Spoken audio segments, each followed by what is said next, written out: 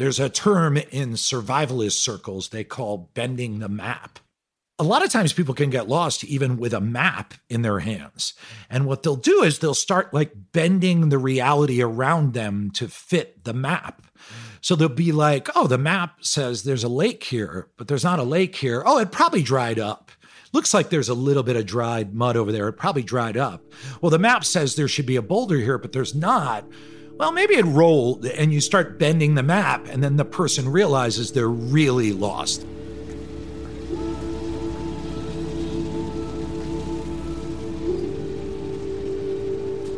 Adam McKay is talking about lakes and boulders. What he's picturing, however, is not the wilderness. It's a crowded cityscape where approximately 600 people will soon embark on a 5-month journey. They will encounter the usual perils of filmmaking, plus new and dangerous pitfalls, particular to the autumn of 2020. A pandemic, social unrest, a tumultuous presidential election, major anxiety, and major eyeballs on him, the director, the person who's inspired the journey, the one holding the map. Am I deluding myself because I want to make this movie? Am I being clear-eyed about this? Am I bending the map? Adam wrote the script for Don't Look Up before the threat of a pandemic shut down the globe. It's a satire about what happens when a massive comet threatens life as we know it, and the human race is too divided to prevent its own extinction. Now that a major disaster has struck, it's become more vital than ever for Adam to tell this story, even though it's become harder for him to actually film it. So right now, he's assembling everything and everyone he will need to pull this off.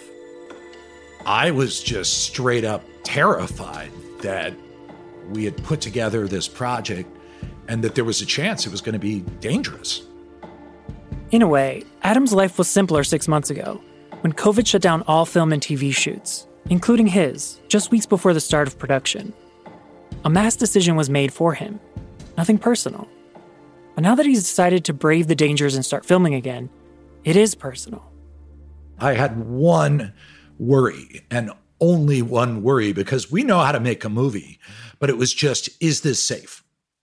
Adam has spent months going over Don't Look Up's safety protocols, and it'll be months before any vaccines get approved. At that point, we didn't know as much about the virus.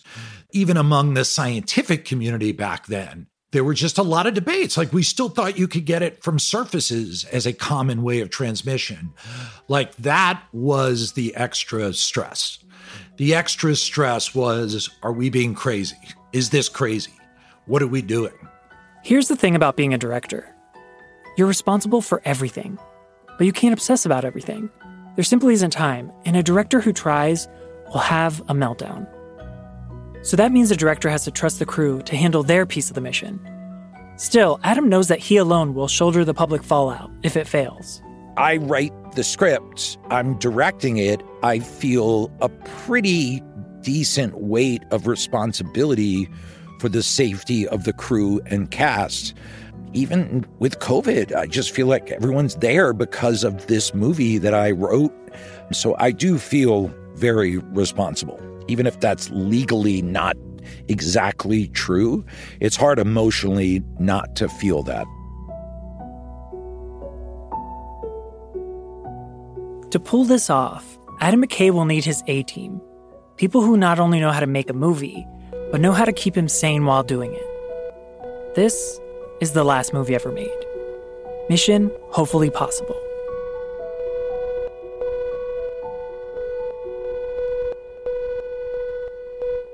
It's late October 2020. The Don't Look Up crew has arrived in Boston. Let's meet some of the key members. Consider them Adam's heist crew. We'll start with Kevin. If I'm going to get a project going, the first person you put the project into their hands is Kevin Messick. Kevin Messick has produced every Adam McKay film and TV project for a decade. My working relationship with Adam is really simple. He's a genius. He writes great things, which make it really easy as a producer to go cast and make happen. That's the honest truth. You talk to him and he seems so officious and focused. And at the same time, he's also a sweetheart. Like, he's a single dad who just goes to the the mat for his kids. For today, we'll give Kevin his heist nickname, the Secret Weapon. I'm not into nicknames. Too late, Kevin. One of the Secret Weapon skills is working with talent. In the case of Don't Look Up, a lot of that had to do with COVID. In a pie chart of where your mind goes as a producer making a film during the pandemic, I'd say at least 60% COVID safety, because it was always more than half your day was dealing with COVID issues versus the production issues. The cast member who knew the most about the subject going into production was Tyler Perry. Initially, I can honestly tell you my answer was no on doing a movie. I don't know how I can feel safe or comfortable inside someone else's work and bubble if everybody's not locked down in one place, fenced in. During the summer of 2020, Tyler Perry turned his 330-acre studio in Atlanta into a totally controlled lockdown environment he nicknamed Camp Quarantine. He shot multiple projects without a COVID outbreak because everyone involved lived on the lot and didn't leave. That would not be possible for Don't Look Up, which would be shot on location in and around Boston. Understandably, Tyler had some questions. He told me straight up, made him very, very nervous. And we had calls with both him and the people that ran the labs, that ran the testing for him in Atlanta, to really walk through exactly how we were doing it and how strict we were, the types of tests that we had. So it was an interesting call that I've never had with an actor before in terms of walking through that much medical information. Those calls were successful. He came to Boston, and he was very, very happy with how buttoned up and how we did what we said we did. Next up is Stacy. Hey, Stacy. Hi there. Stacy, ostensibly, when we started to working together, was my assistant.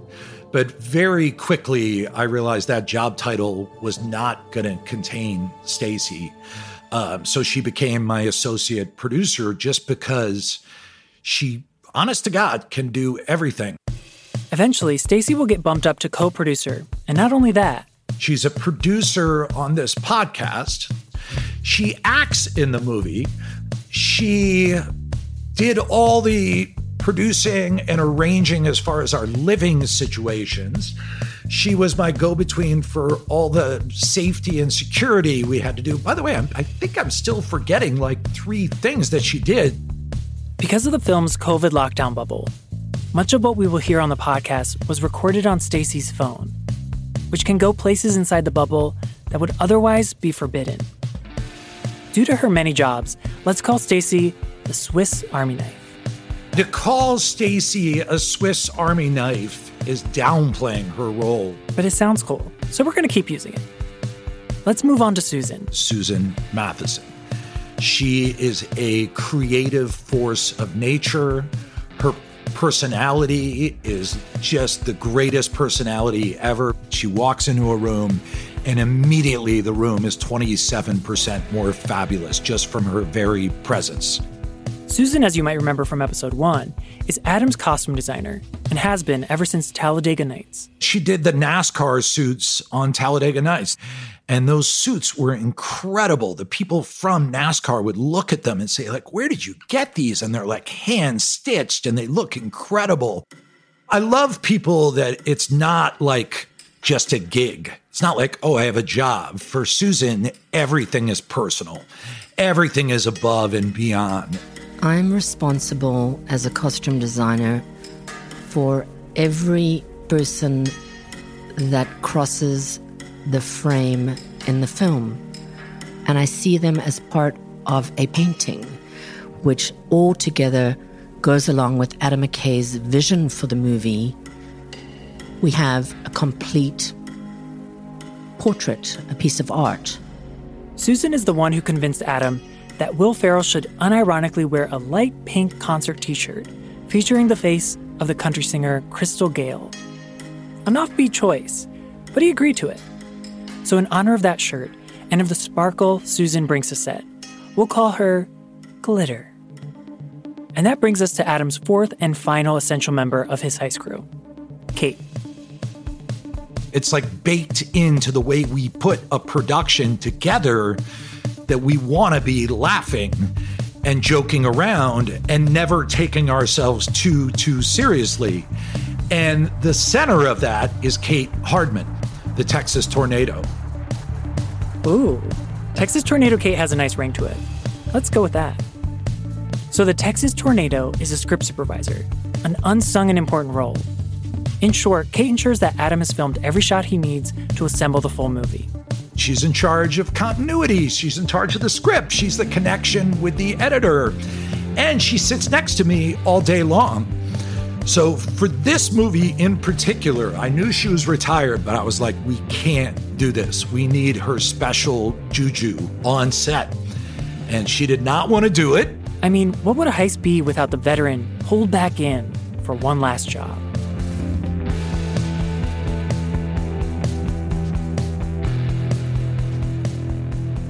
After dropping out of high school in the 1960s and being thrown out by her parents, Kate got her first film job as an assistant artist at the age of 16. She then tried her hand at animation, then editing, then finally, an unforeseen event on one film landed her in the job of script supervisor. The director was having an affair with the script supervisor.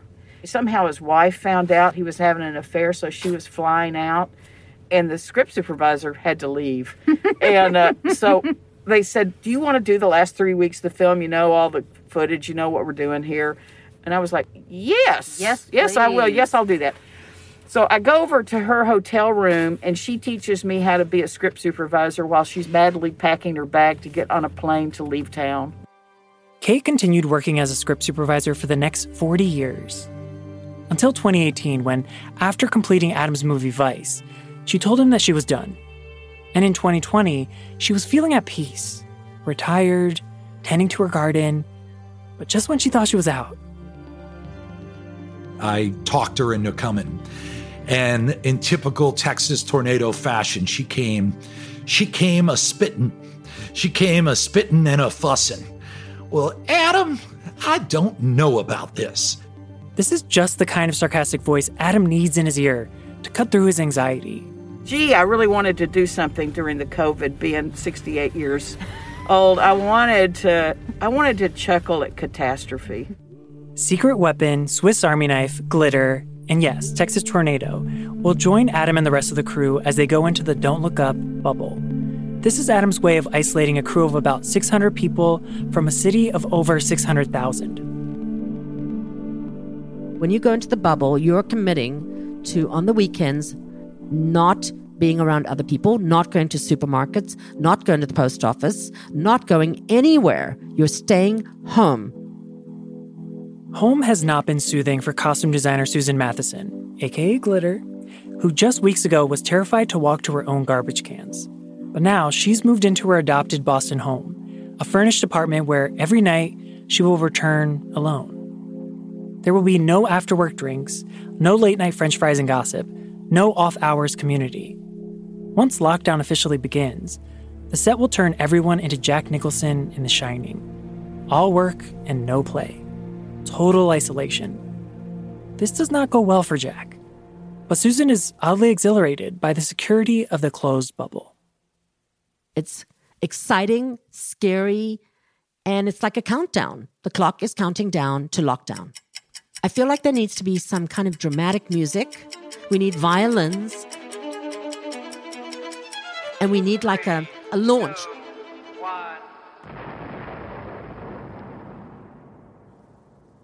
A movie set is like a village, made up of different camps, like hair and makeup, construction, lighting, and craft services. But life in a pandemic meant the need for a whole new section of this village, the COVID department. They'd be responsible for masks, face shields, and air filters, and also tasks like maintaining social distance and cleaning locations. Initially, they estimated the COVID department needed 10 people, and they were very wrong about that. My name is Allie Wolf. I'm in the COVID department, and I coordinate testing for our cast. I'll arrive 45 minutes to an hour before the first actor gets there. How many are in your actual department, though, the COVID department? Oh, my God. I honestly don't even know all of them. That's how many there are. The answer is 78. And that's not counting secret weapon Kevin, who also found himself reluctantly playing a role. I was the fucking cop for people's activities on the weekends. It was a drag.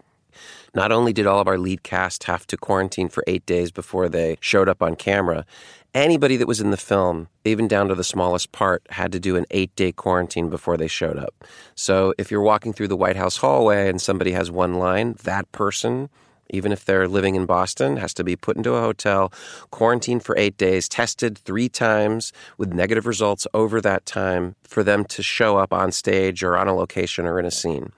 So it was a big puzzle. Movies are puzzles. This was, it went from 1,000-piece puzzle to a 1,000,000-piece puzzle. While we're on the topic of all that testing, here's Stacy, aka Swiss Army Knife, and other members of the cast and crew as they give us a tour of the set's COVID testing site, which has taken over a huge parking lot. I'm just pulling up to drive-through testing. It's all set up in a big loop. This is like a drive-through. It's like McDonald's, except you don't get French fries. And I hit over 3 cones already. Oh, wow. These people have like hazmat suits on. I mean, I get it. You got to stick this thing up like your nose. I got sensitive like things, and I hated it. It's a trip, man. I mean, my nose has gotten more action than me in the past. Yeah. Definitely. My nose gets so much action. It's crazy. I love going to because this is the only time I could go outside. I'm like, yes, COVID testing tomorrow. Yeah. I can't wait to stick some stuff up my nose. It's intense. We're sometimes tested 2 and 3 times a day. It's sort of like another job. Woo! That wasn't bad. And there you have it. That right nostril, I think you really got up into my upper brain. Woo! Danielle Waxman is also in the bubble, gathering tape for this podcast. In this moment, she's grateful that the COVID tester is attempting to bring some levity to her nasal probe. As I'm getting tested, the guy's doing weird things with his eyes. He's like trying to make his eyes big. And he looks at me as he's doing the test and goes, I'm smizing. I learned that from America's Next Top Model. I'm doing that so everyone has a more pleasant experience during their testing. Unfortunately, someone during this pre-production time tests positive. Today is November 11th, 2020, and we just had our first positive test. This was bound to happen. The safety protocols are really good. It was caught very early. We're contact tracing, but it's insane to see how it ricochets through something as ridiculous as a movie. Allie in the COVID department springs into action to contain that person, so the mission stays on track. She also contact traces and quarantines anyone who might be at risk. Thankfully, in this case, no one else inside the Don't Look Up bubble was affected. And the person who tested positive made a full recovery and eventually was able to return to work. If someone who you cannot make this movie without get COVID, the movie shuts down. But it's not just that, because everyone interacts with everyone else. Yeah. You're going to have to come within 6 feet of someone in your day of work. Yeah. So it's kind of this like united feeling of we have to do this together. The 25 weeks of production will be an experiment in coming together for the common good to get the job done. After the break, Adam finally gets to call action.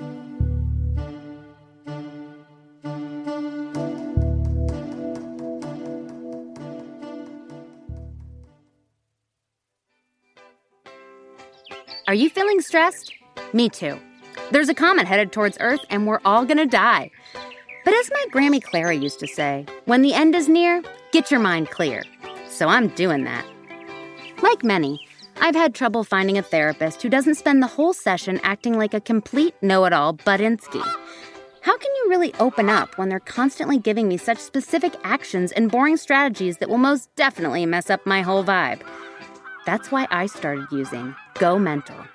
Go Mental prides itself on therapists that listen, care, and most importantly, aren't actually therapists.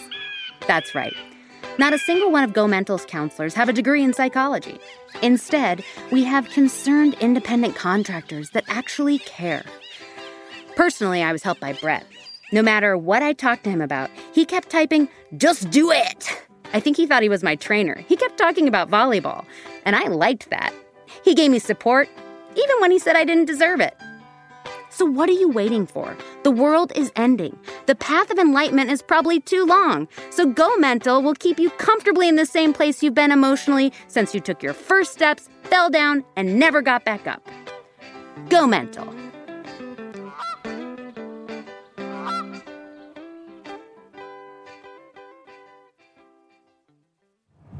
Here we go, rehearsing. And background, action. It's November 16th, 2020. The cast and crew have all quarantined. They've been tested. They've watched their Netflix safety videos. And they've finally arrived at day one on set. Don't Look Up will be shot largely in chronological order. The film begins with astronomer Kate DiBiase peering through a telescope erected on the summit of Mauna Kea, a dormant volcano on the Big Island of Hawaii. This is where she first discovers the comet. Adam McKay here on set. We're about to roll film on our first shot. Jennifer Lawrence ascending to the control computer for the telescope, where everyone's wearing masks, face shields. Everyone's in pretty good spirits, considering. Kate DiBiase is, naturally, played by Jennifer Lawrence. Due to the pandemic, Hawaii is played, most unnaturally, by a warehouse in Boston. All right, let's do this shit.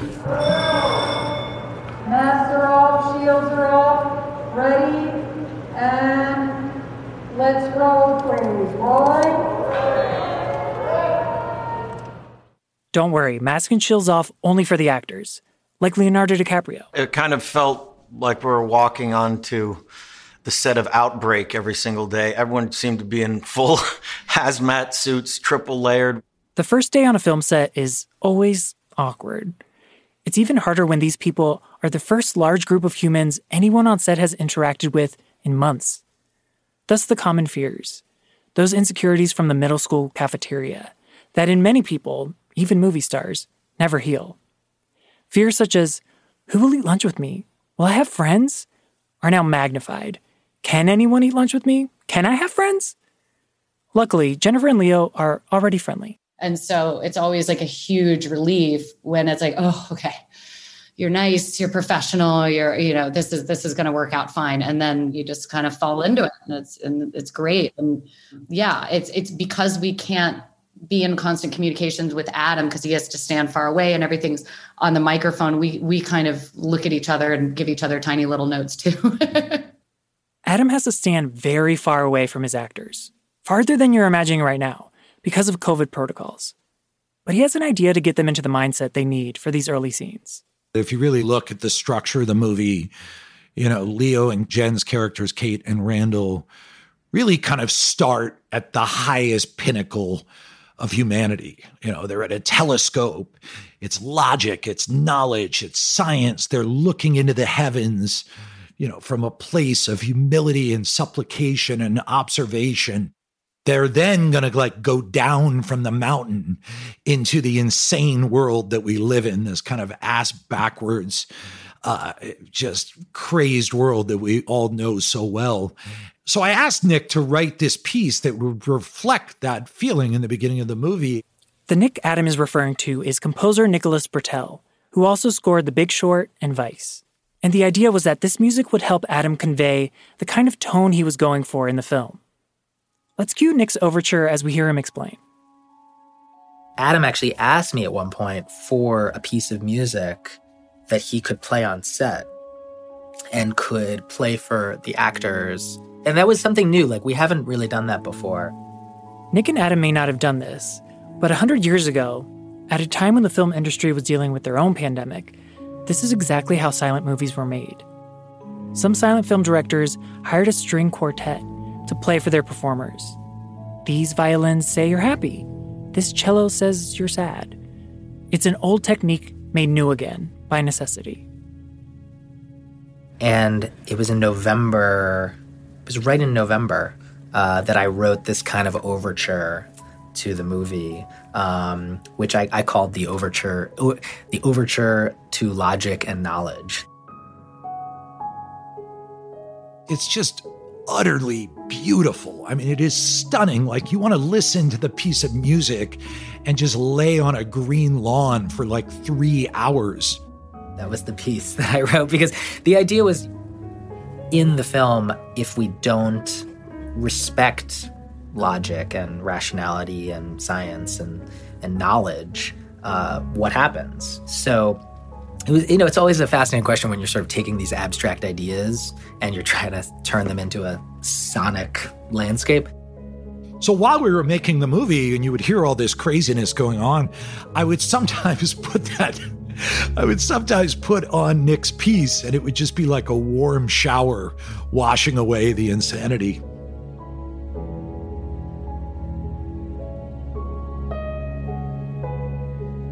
And cut! That was great. Mr. McKay from the Voice of God from inside the heated tent. The Voice of God. Let me explain. Adam McKay's on set. Technically, however, no one can see him. Adam is sequestered in a plastic tent surrounded by monitors that he watches while speaking to his actors through a microphone. He always directs this way. It allows him to call out lines or encourage improv without taking a break in the action to give direction. There was a situation where he had a microphone and you just hear this sort of voice emanating from the room. Try this, say this line, do this. It kept you on your toes, but it was great to have that sort of voice of comedic genius sort of hovering over you for all the actors.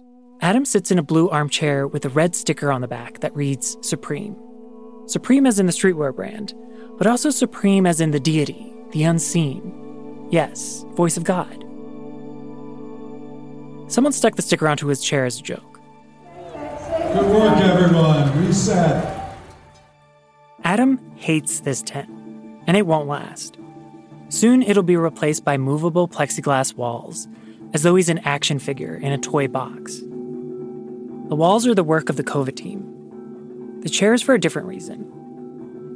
Adam has a movement disorder called essential tremor, which causes him to shake. And if people stare at him or ask him about it, the shaking gets worse. Essential tremor, it's a weird disorder. I mean, it's totally harmless.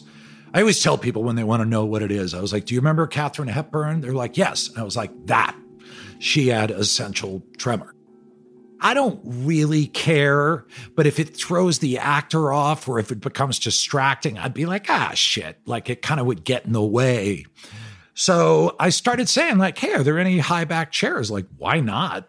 Hence that blue armchair. I don't have to worry about sitting in a chair and getting shaky and having to cover up for it or feeling self-conscious.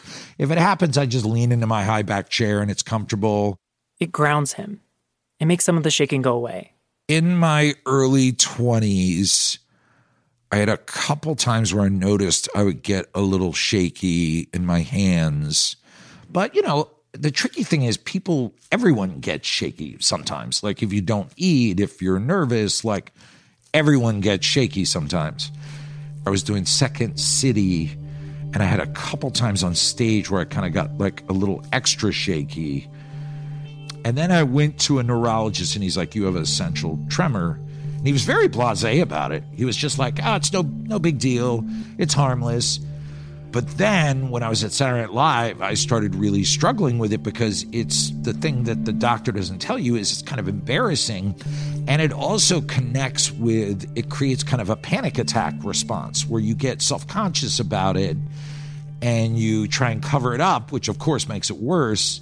I mean, when it really started like kind of taking my legs out from under me was like in my early 30s where I started like becoming too conscious of it. I started avoiding situations, really kind of changing my life around it. The thing I learned, the big change for me was after those moments, I used to walk away and go, God damn, you're fucked up. Like, what's wrong? What are you going to do about this? You got to fix this. And now I walk away and I just have a whole conversation where it's like, it's okay. It's a big world out there. You're cool with yourself. Like, I love you no matter what. Think of all the things you're great about. Think of all the lucky things you have in your life. And like, I just put it in perspective.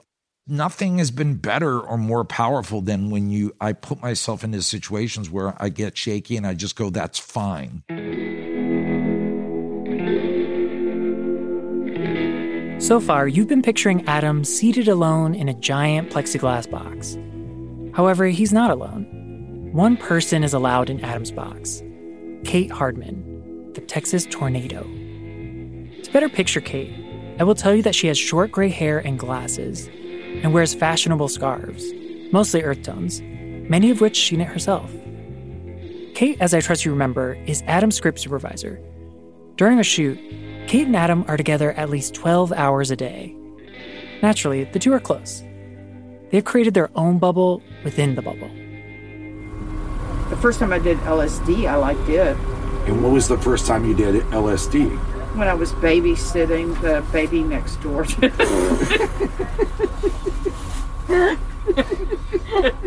I was 15. Jesus Christ, you were 15? Despite what you just heard, Kate does keep Adam on track. Like the day on the set of Don't Look Up, when Adam decided to blow off some steam by blasting the heavy metal band Anthrax.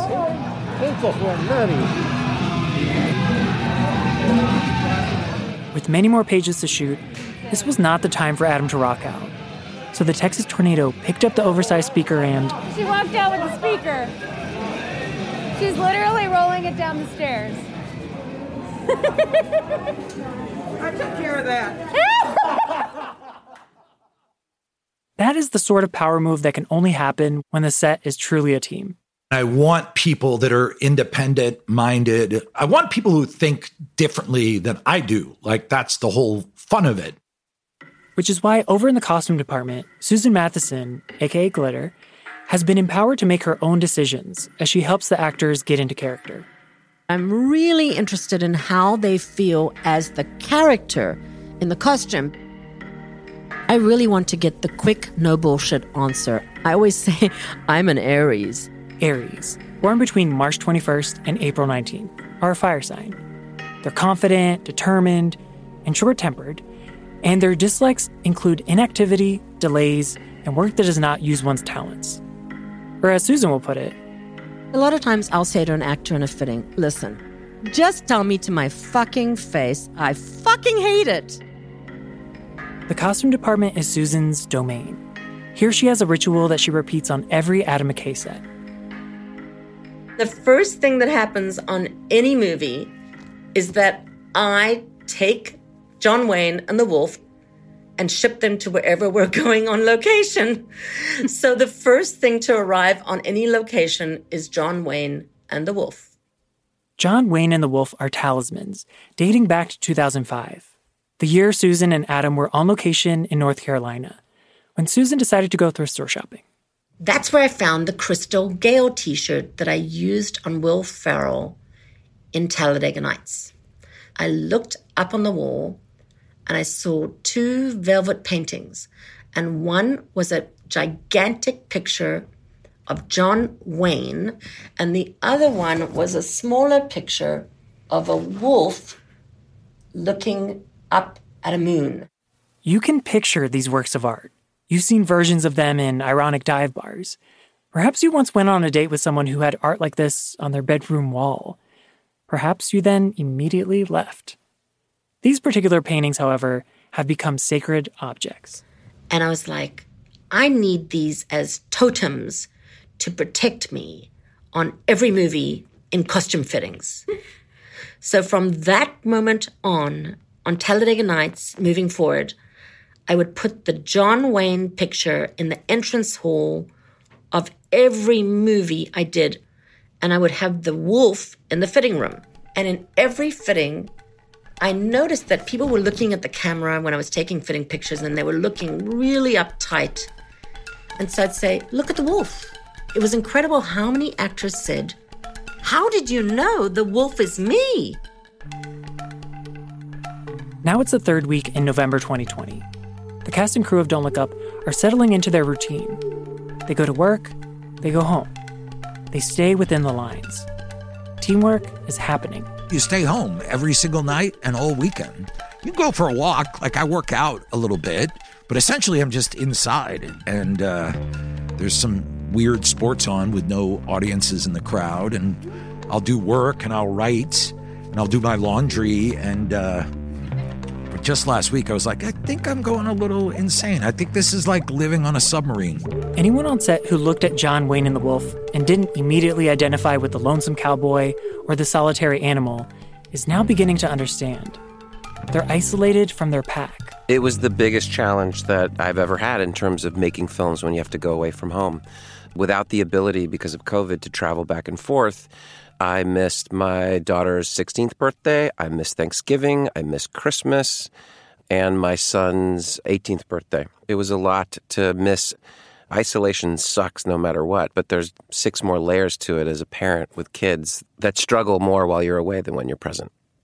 But the bubble that we had to create, and again, this was pre-vaccine, was super, super strict in order for this whole endeavor to be pulled off successfully.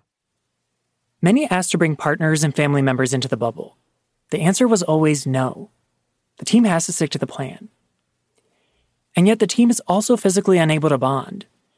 When each day is wrapped, each person goes back to their empty apartment alone, including Jennifer Lawrence. Being alone and not being able to see, my husband or my friends on the weekend, and I'm so close to New York and so close to home, and that kind of isolation, and even just the isolation at work. I can't make any friends because every time I run towards somebody, they run away. I'm Hetty in Park, and I'm playing Dr. Calder on Don't Look Up. Usually when you're working in an environment like this, the best part of it for me is getting to hang out with your coworkers and getting to know people and talking shit and stuff and having fun. So a lot of that's been removed. So it's really kind of disorienting. You can't see anybody's faces, and it's very, I was nervous about that aspect, because that's one of the best parts about filming is making friends with the crew. And, I come up to people and they scream. So, everybody's like, stand back, make a hole. God, this was depressing. I'm gonna go order some alcohol now. This level of isolation and lives put on pause translated into a keener focus on the only thing present, the movie. Again, here's Leonardo DiCaprio. All the actors just mainly stayed home and went to set and talked about the movie. So it was certainly a unique process. None of us have ever made a movie in those conditions, but I think it gave us a tremendous amount of focus on what we were trying to accomplish in the film. Every morning, Adam wakes up and goes through his daily protocols. Temperature check, mask, shield, hand sanitizer, COVID test. All while giving over as much of his brain as he can to being creative, to thinking about the actual storytelling work of that day. This strange new way of making a movie, without any real face-to-face interaction, is leaving Adam feeling disconnected. And if he's feeling that way, then he's sure others are too. His idea to play Nick Britell's score worked out well. So what if he went bigger? I also did something I've never really done. I created a big, giant playlist of music and just played it on set all the time to try and make up for the lack of connection by having some sort of common music. And I asked everyone in the crew to send me songs they wanted on it. So the list became huge. I had 300-400 songs, maybe 400 songs by the end. Then Adam thinks about the physical limitations of uniting these 600 plus people. He decides as the leader, it's his job to try to speak to all parts of the filmmaking village. And then the final idea I had was, I've never done this before, but I did a weekly kind of update from the director, and we would send them to everyone, from the security guard by parking to, number one on the call sheet for the actors. So for me to get to write these updates, it felt like it was connecting me to everyone. I was like alone in my apartment every single night. Meanwhile, outside of the Don't Look Up bubble, across the country, COVID cases are climbing to the highest point of the pandemic to date. As the production heads into the holiday season, everyone's forced to accept that this year will not be a time for reunion with loved ones. They cannot go back for a weekend. They cannot go home. Hair department head Patty Dehaney and costume supervisor Sarah Walbridge record diaries of their solo celebrations.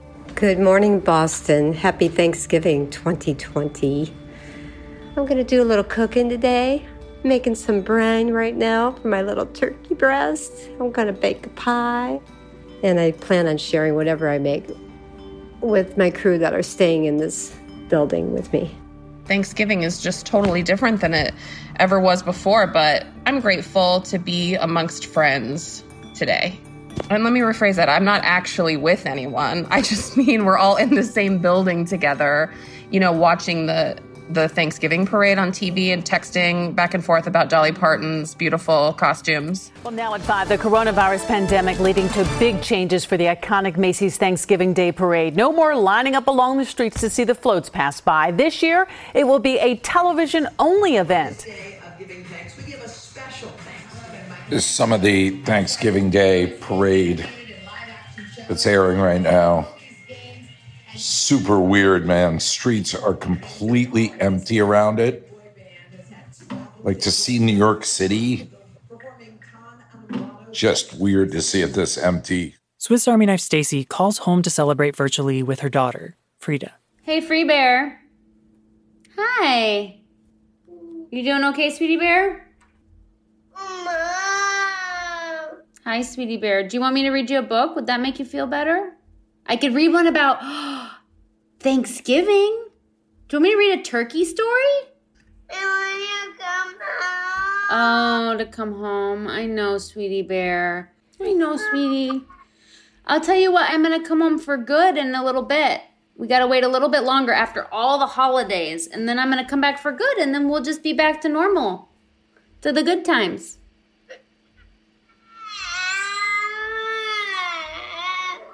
How about I read you a turkey story, sweetie? I got one about this plump and perky turkey. How funny is that? Do you want to hear it? Okay. Look at that. A plump and perky turkey. After that call, Stacy begins to write a song. Thanksgiving alone feels odd. I guess I'll split some turkey with someone in my pot. I can't keep going with this mask and shield. And it just started snowing. It's the last movie ever made. No, it's the last movie ever made. So far, Adam and this team of hundreds are on track, despite the isolation and fear and anxiety. Adam has not yet bent the map. He's not lost himself in delusions that this is easy. To make this movie takes vigilance. It'll be several long and hard months before they leave Boston with a completed film. And a crucial member of the team hasn't even arrived yet. Adam might be the commander-in-chief on the set, but someone else holds that title in his movie. Soon, the Meryl Streep will enter the bubble. Everyone's excited. But Jennifer Lawrence is both excited and terrified. When we first met on Zoom, this was like on my phone, like waiting, like, oh, everybody will get on. And I was going, and then I heard like, hello. And I looked up and was like, oh, and it was Meryl. And that was just over a Zoom rehearsal. Just wait till Meryl takes command of the Oval Office.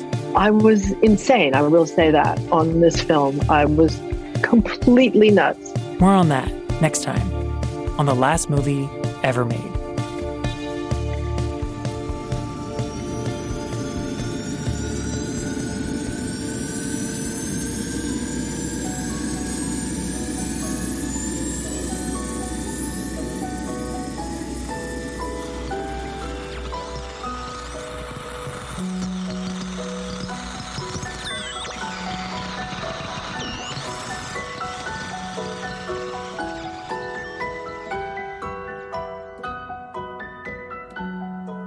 The Last Movie Ever Made is a production of Netflix Film, Hyperobject Industries, and Pineapple Street Studios.